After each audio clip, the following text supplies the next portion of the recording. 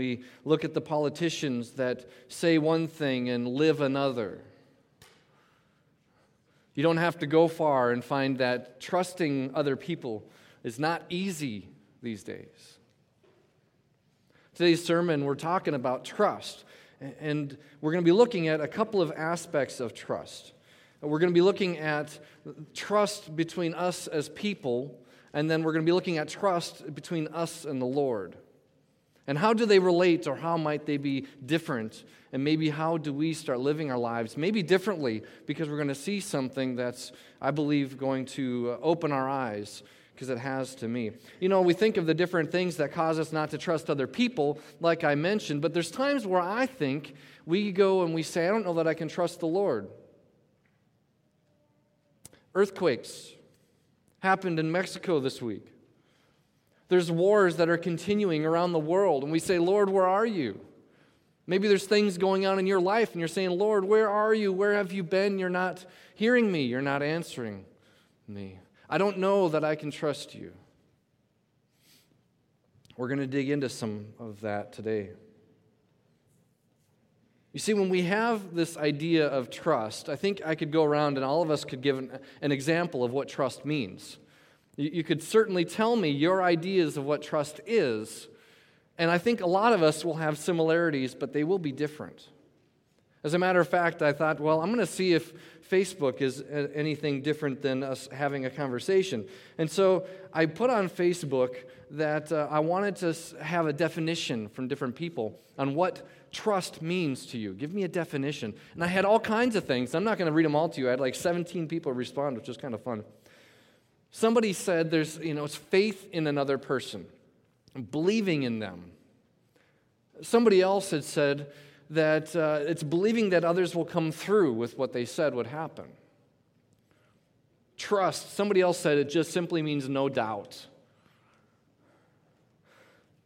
One person, actually it's funny, my daughter, she just recently received a Facebook. My daughter Natalie, she's 15 years old, and the wisdom that I feel came out of her was incredible. And allow me a moment. I asked her if I could share this. She said, yeah, so you're not totally on the spot, Natalie. She said, trust is this: putting something of high personal value into the hands of someone else's without knowing the final outcome. Wow. Wisdom right there, girl. The dictionary says that the definition of trust is a firm belief in the reliability, the truth, the ability, or the strength of someone or something. The reliability of someone or something. See, what's difficult, I find, as I was thinking through this, is we oftentimes want to use and define truth or trust with the word belief. But I think we have to, in our culture, be careful of that.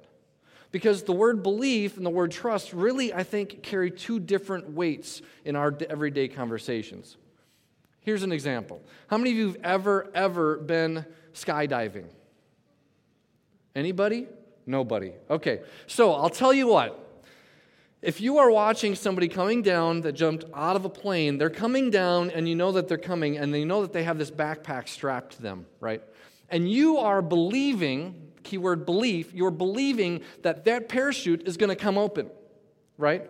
But I promise you that person that jumped from the plane, they're more than believing it, they're trusting it, right? They're hanging on to it with all of their life, and they have everything committed to that belief. They are now trusting. So when we say believe, oftentimes I think we don't understand the gravity of what trust is. And I think that's why we need to get to the bottom of trusting. And what is it? And what is it all about?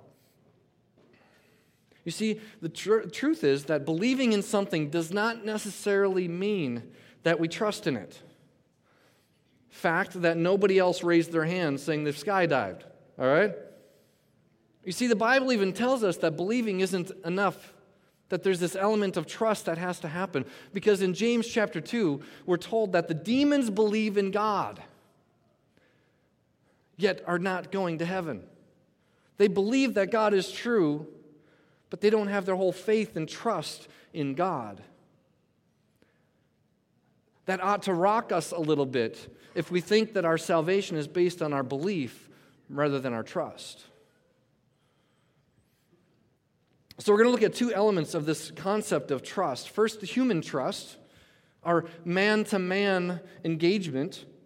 And then we're going to look at godly trust and how does that relate or conflict, and what are we supposed to do? Human trust. Who here has ever been let down by somebody else? Yeah? Okay. If you haven't, you're lying to me, because it's not the truth, unless you don't meet with anybody. Yeah, we all get engaged and we all have conflict that removes some of that trust. And when you do that, you lose trust in that individual. You see, trust among people can be earned and it can be lost. You can gain it and you can lose it. Maybe you had an employer that committed to you that you're going to get a bonus at the end of the year, and it never showed up. Maybe you had a family member that promised that they will always be with you, but they left. Maybe you know somebody that lived a very healthy life and they passed away early. There's these things in life that cause us this conflict, and when this conflict happens in our life, it either gains trust or it doesn't when it's among others. So I'm thinking through this, and I'm thinking, well, what does it take to re-earn the trust that's been lost? It takes work. I think you've all experienced that. I know I've experienced that. You see, I think that there's degrees of mistrust that can happen among people. And a little mistrust can be easily restored. When I was in high school, I was on the swimming and diving team. And with the men's swimming and diving at the time, it was a fall sport. This was getting toward the end of our time with the swimming and diving. And as you know, in Minnesota, I grew up in Coon Rapids. In Minnesota, late fall gets cold, right?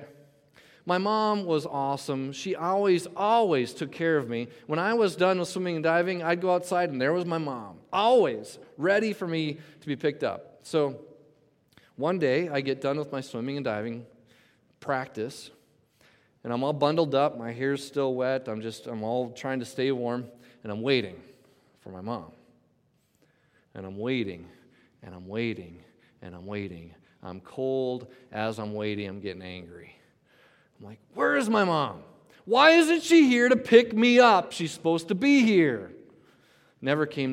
Well, when I left the doors of the school, the doors locked behind me because it was late in the day. So I had to wait for somebody else that was coming out to sneak in the door and give my mom a call. She's like, oh, I totally forgot. So then I had to wait longer for her.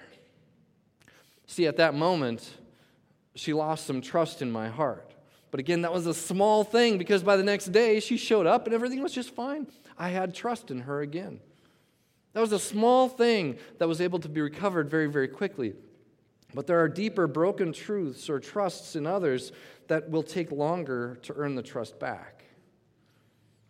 Maybe at some point you had a foreclosure on your house, and the bank says, I'm not going to forgive you. I'm not going to forget that mistrust for 7 years. Maybe you had a spouse that cheated on you. Maybe your employer, again, treated you they mistreated you. Maybe you have a child, even a grown child, who did not treat you as the parent very well, and you've lost trust in that person. There's a deep trust that takes time and effort to regain. Kids, maybe you had a teacher that did or said something to you that you lost trust in them. So how do you know when you've truly regained that trust? Maybe you are the one that caused the mistrust in the relationship. How do you know when you fully gained that back? Well, to be honest, I don't know if that ever really happens on a human-to-human relationship. I think there's always this sense and this question, will this happen again? Is it going to go back? Boy, I hope it doesn't go back. There's always a chance for broken trust among humans. Because our human trust is conditional. It's based on what can be given and be taken away. See, some of you, I know you don't trust easily because you've been broken and hurt so often in your life.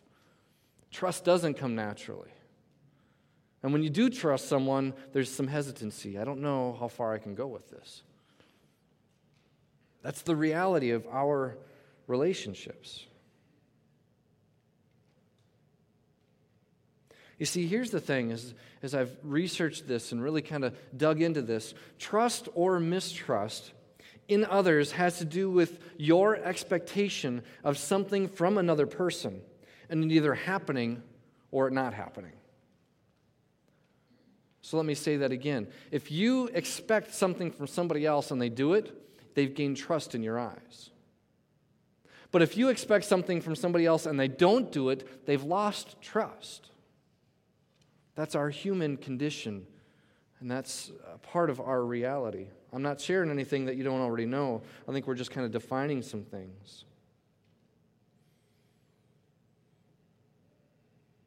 See, when we lose trust, that person is now in negative territory, and there's an effort that needs to happen to gain that back. So that's human trust that I think we all can understand and relate to. I think the challenge is now, how does that relate with God? How do we take the trust in God? As we read through Scripture, you see, trust the Lord, right? Trust in the Lord with all your heart and lean not on your own understandings. How does this work with God when I look among my people and I say I have elements of trust and mistrust? See, I don't know about you, but I certainly have had times where I've been angry at God. I've shaken my fist at him and said, Lord, I've been praying and praying and praying for this, and you've never come through. Maybe you've been praying for your child to turn to Jesus, but you see no results. Maybe you've been praying for better health, and you just continue to go downhill. Maybe you've been praying for financial stability, and you seem to be in a worse off position today than you've ever been. Lord, where are you? I don't know that I can trust you.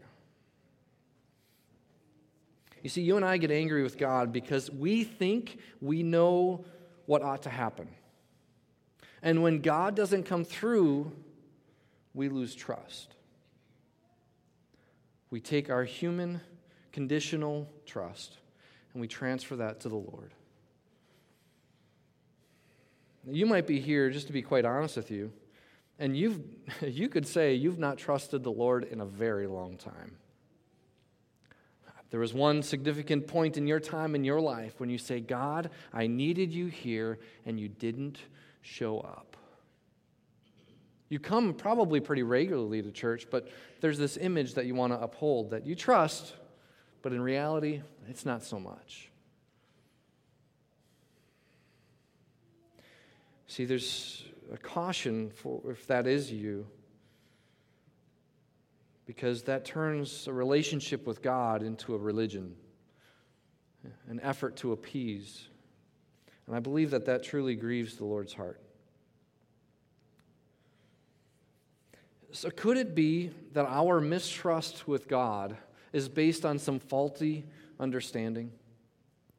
Could it be that we aren't quite seeing and putting our trust in the Lord like we ought to because we have these conditional relationships here? Why is it that our trust in God is totally dependent on Him coming through with what we think it should happen? You see, Isaiah chapter 55, verses 8 and 9 says this, which maybe many of you have heard many times. It says this, my thoughts are not like your thoughts, says the Lord, and my ways are far beyond anything that you could imagine. For just as the heavens are higher than the earth, so my ways are higher than your ways, and my thoughts are higher than yours.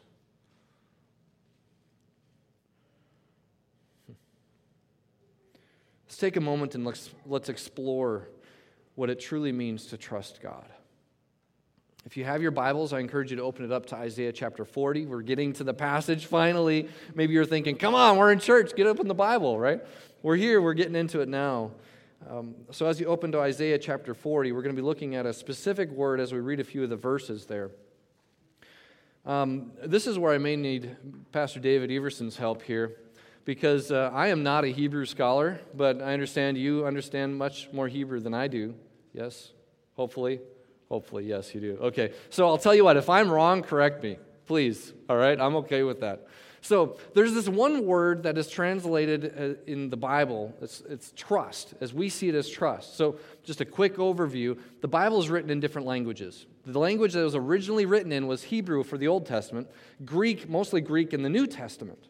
And so this Hebrew language, as if you know anything about other languages, they have a word and we try to convert it to English so we can understand it. Okay? That's what happened. This is a Hebrew word that was translated as trust in many of our Bibles. Okay? This word is kavah. Kavah. Can you, David? Okay? I'm looking at Isaiah 55. It's the 40, verse 31. Those who trust in the Lord. I gave it away, man. I gave it away. Trust. Okay, if I'm wrong, then you come up to me later because we got to keep going. Kavah. Kavah. I'm pretty sure that's what it is. Okay, and if it's wrong, again, I'm sorry, I'm wrong. But what's interesting is that this word is used in a different spot in the Bible, and I thought it would be good for us to take a look at it in a different position so we can see kind of what they're bringing together. All right? So if you want to keep your finger in Isaiah 40, go to way back to Genesis chapter 1. Genesis chapter 1, verse 9. And here's what it says. Now, this is going to be fantastic. I'm super excited about this. It says this, Genesis 1, verse 9, says, "And God said, let the waters under the heaven be gathered together into one place." How many of you found the word trust in there? No, you didn't. The word trust has to do with binding together like rope, putting something together like rope. And that word that we see as gathered together is kavah. It's the binding together, the holding together. Yes, thank you. Yes, thank you. Binding together, that word kavah is now, we find that in our Isaiah chapter 40 verse. All right, so allow me to read this. This is from the NLT, the New Living Translation. So the different translations, what they do is they take the Hebrew and they say, this is what I see it means, and they give it to us in different translations. So you might have different NLT, you might have NIV, you might have ESV. They just take the words and they try to give it their best definition so we can understand it. So this is what mine says. "Have you not heard? Have you never understood? The Lord is the everlasting God, the creator of all the earth. He never grows weak or weary. No one can measure the depths of his understanding. He gives power to the weak and strength to the powerless. Even youths will become weak and tired, and young men will fall in exhaustion. But those who trust in the Lord will find new strength. They will soar high on wings like eagles. They will run and not grow weary. They will walk and not be faint." You see what I love about that set of verses? We want to get to the running and not being tired. We want to get to the not being weak, and we want to be strong like youths. But he says he's going to give power to the powerless. Got to be powerless before you can gain power. He's going to give strength to the weak. Even youths, my kids, my little guy Levi, he runs and he goes and he goes, and I don't know how he has the strength and the stamina. I wish I could be like that again. Even they'll get tired and weak. Men will become powerless. We have to be powerless in order to gain the strength. You might be at the end of your rope right now. You might be at your last grasping opportunity to say, "Lord, I need you to come through. I'm weak. I'm powerless. I can do nothing." And it finishes up with, "But those who trust in the Lord." You need strength? Bind together your life in trusting God. Now, some of you might be looking at your passage in your Bible and saying, it isn't what mine says. Mine says something different. This might be kind of odd for you, but I really like engagement, and so if it's odd, forgive me.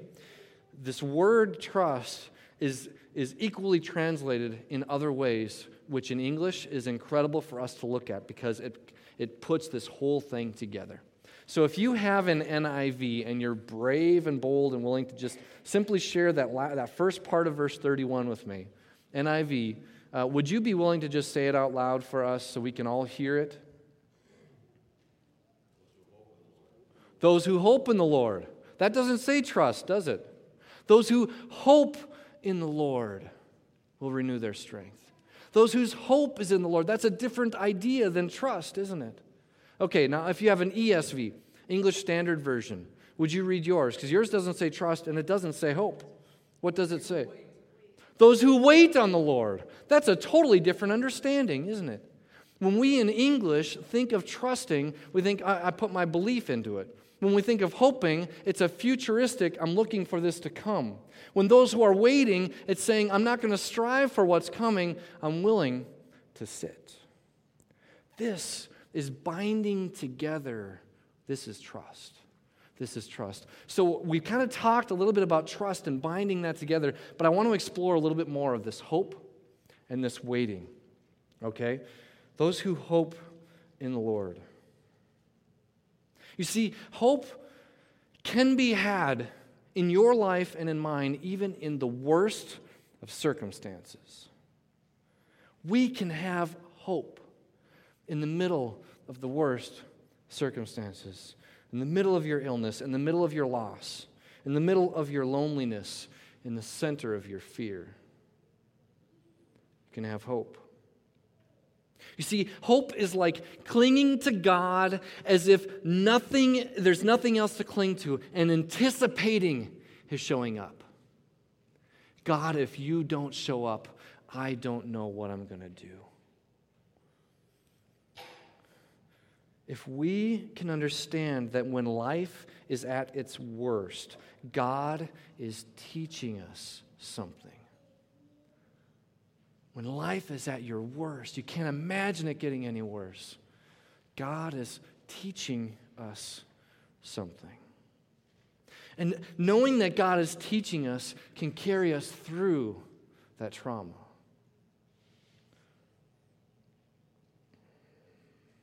I don't know about you, but I don't like pain.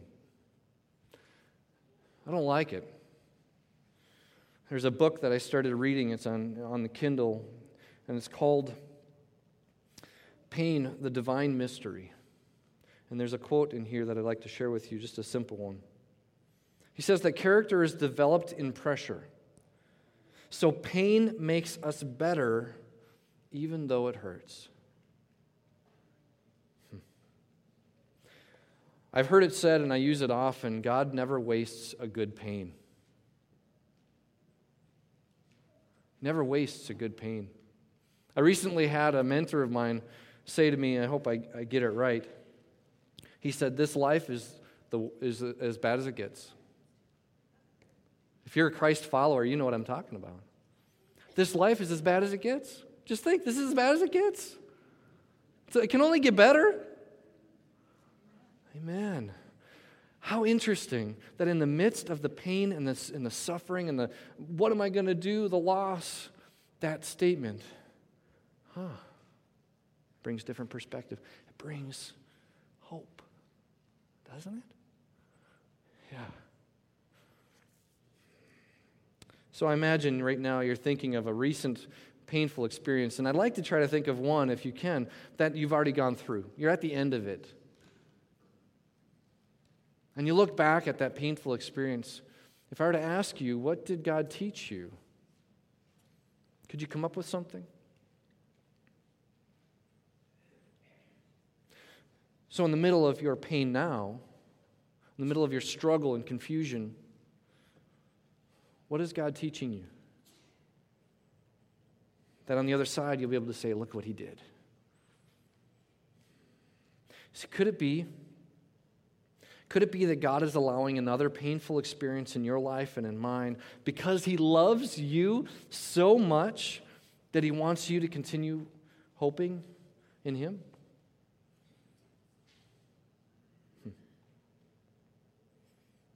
So that's hoping in God, and He'll renew your strength. What about the waiting? What about the waiting? You see, waiting can be incredibly difficult. You find that to be true? Incredibly difficult. I'm using my kids' illustrations all the time. My daughter, Lily, wave your hand. That's Lily. She, fantastic opportunity this past year. So I think it was like October-ish. In their school program, they had an opportunity to read like 500 minutes for the month, and then they'll get a free Timberwolves ticket. See, she's not big into basketball, but she knows that my son Levi is. And she's one that can plan ahead very well, and she's like, Christmas is coming. I want to give my little brother a gift to go to the Timberwolves game. So I'm going to work hard, and I'm not going to watch TV certain times so I can read and get this thing done. So October came, end of November, she turned the sheet in. She was super excited. She's going to get this gift for her brother. So then, that was the end of November. December came, and it was, first week of December. We don't know when it's going to come. Second week of December, it's getting close to the end of school year, and the break is almost there. Last day, she's like, where is it? It's not here. She's waiting and waiting so she can give this good thing to her brother. And it never came before Christmas. How disheartening. How difficult that is. I worked so hard to get this thing for my brother, and I can't give it to him. She did a great job, and it's like, well, I'll give him some other things, and then after Christmas, I'll give it to him as a delayed Christmas gift. It came in January, which was fantastic, and I'm looking forward in March. Levi and I and a couple of his buddies and I are going to be going to a game, which is going to be pretty awesome. I'm super excited about it. But that was the waiting that she had to traumatize through. You might have even had some tears through the thing because it was so difficult. The waiting can be so incredibly hard. You see, waiting is believing that God will come through in His promises, not necessarily our expectations. Waiting on God is believing that He's going to come through with His promises in your life and in mine. It's not necessarily saying that He's going to follow through with my expectation. That's what waiting does when we wait on Him. You see, the struggle is when we have to come to the Lord with our deepest concern and when we receive no answer. We wait. And we wait. Friends, could it be that God is laying aside your good request for what He has that's best? Could He be laying aside your very honest and heartfelt and wonderful request for what He sees as really best? I don't like that. So as you know, the struggle that my family and I have been going through is just waiting on God to reveal ministry opportunity. Not just reveal the opportunity, but also for us to heal in time for that to happen. There's a saying that I'll bring to you here in a moment that I've kind of brought to, I think the Lord put on my heart, which has been really fun. But so how many of you do Amazon shopping? You do Amazon shopping? Okay. I love Amazon. One thing that I absolutely love about Amazon is that when you put that in, I'm gonna buy this thing, they send you something in your email. It's a tracking number, right? And usually you can click that number and it'll tell you exactly what position your package is in. What drives me crazy is when day after day after day it says it's still sitting in the same spot it started. I hit click, it should be on its way, right? 5 days later, finally, the tracking number says it's on the UPS truck and it's in Albuquerque or wherever it is. Then I can watch it and I know it's coming. It's coming. It's coming. That waiting for it to finally be put on the truck is very, very difficult. You see, waiting is much easier when you know that it's in transit. You can wait longer. It's easy when you know it's in transit. So my wife and I, we were talking. And we're like, what is God doing? Why is it taking so long? Why is this so difficult? And the Lord said to me, it's in the mail. It's in the mail. It's coming. Will you wait? It's in the mail. It's in transit. It's on its way. My answer is coming. Will you wait? Ooh, goosebumps for me.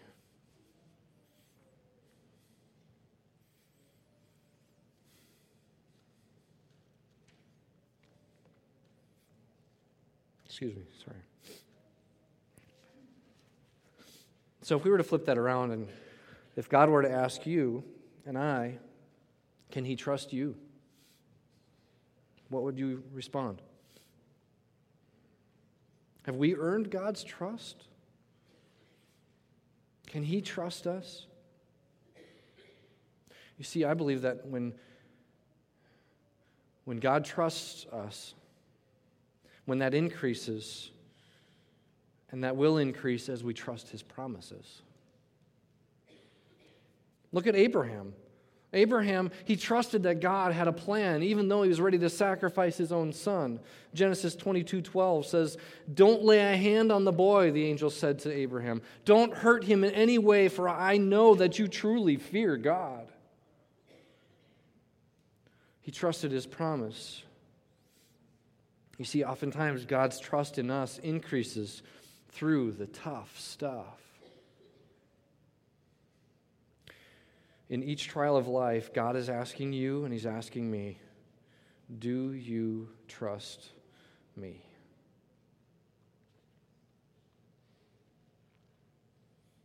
I love asking myself questions and working through these questions. Another question I ask myself is, how can you tell if you are trusting God or if you're not? Jesse, how can you tell if you're trusting him or if you're not trusting him? Based on what we've read today, I believe that you can know and we can know that we are trusting the Lord if we are, or you're not trusting the Lord, I should say, if you're tired of waiting on him and you've lost all hope. When you're tired of waiting on him and you've lost all hope. Proverbs 13:22 says, "Hope deferred makes the heart sick." Is your heart sick of waiting? If you're struggling with trusting in God today, maybe consider praying something like this today. Lord, help me see this trial I'm going through in your perspective. And Lord, teach me your will and your ways through this, that I can trust you more.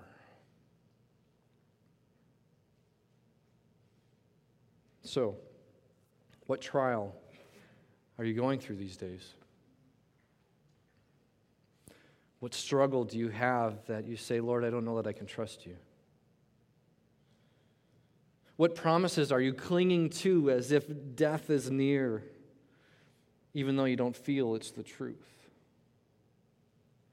What longing of your heart are you wanting God to answer? What prayer have you thought through, and what have you brought to the throne of God, and yet you've heard nothing yet?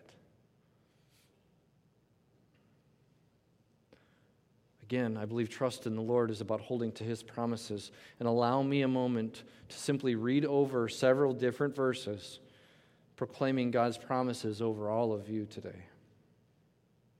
God says to you, I know the plans I have for you. I have plans to prosper you and not harm you, plans to give you hope and a future. For the Father himself loves you dearly because you love Jesus and because he came from God. So if the Son has set you free, you will be free indeed. So now there is no condemnation for those who belong to Christ Jesus. And we know that all things God works together for the good of those who love him, who have been called according to his purposes. Those are promises you can hold on to regardless of your situation. So, friends, today, I challenge you, I challenge me to kavah. Bind yourself together with the Lord. Trust in God. Hope in him. Wait for him. Trust in God. Hope in Him. Wait for Him. Trust, hope, and wait. Let's pray.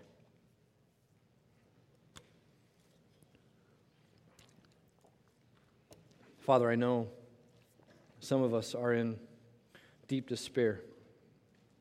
We seem to have lost all hope. We don't really trust you. And our situation really, really stinks. But I trust in you. Lord, some of us have lost people close to us, and we don't understand why we have to go through this. But I trust in you. Some of us are going through illness that we can't explain, we don't like. It hurts. But we trust in you. Some of us have been surprised by turns of events in life that we cannot control, and it doesn't seem right. But we trust in you. And we know, Lord, that as we cling to your promises, you will renew our strength. We will mount up on wings like eagles. We will not fall, and we will not faint. In Jesus' name, amen.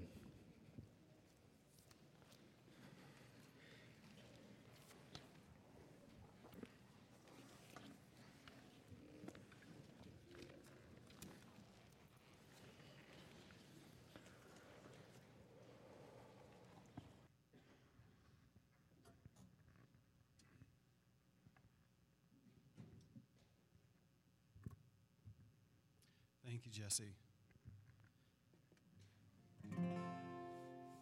Let's stand together and sing this great hymn.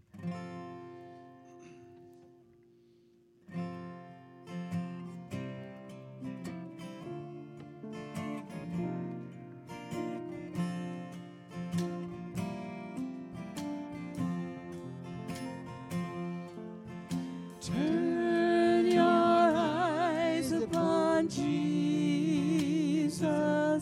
Look full in his wonderful face, and the things of earth will grow strangely dim in the light of his glory and grace.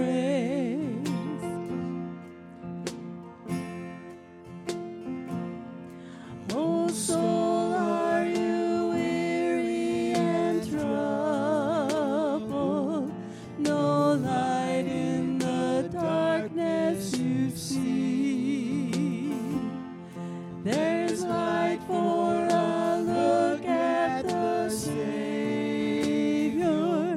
and life more abundant and free. Turn your eyes upon Jesus. Look full in his wonderful face, and the things of earth will grow strangely dim in the light of his glory and grace.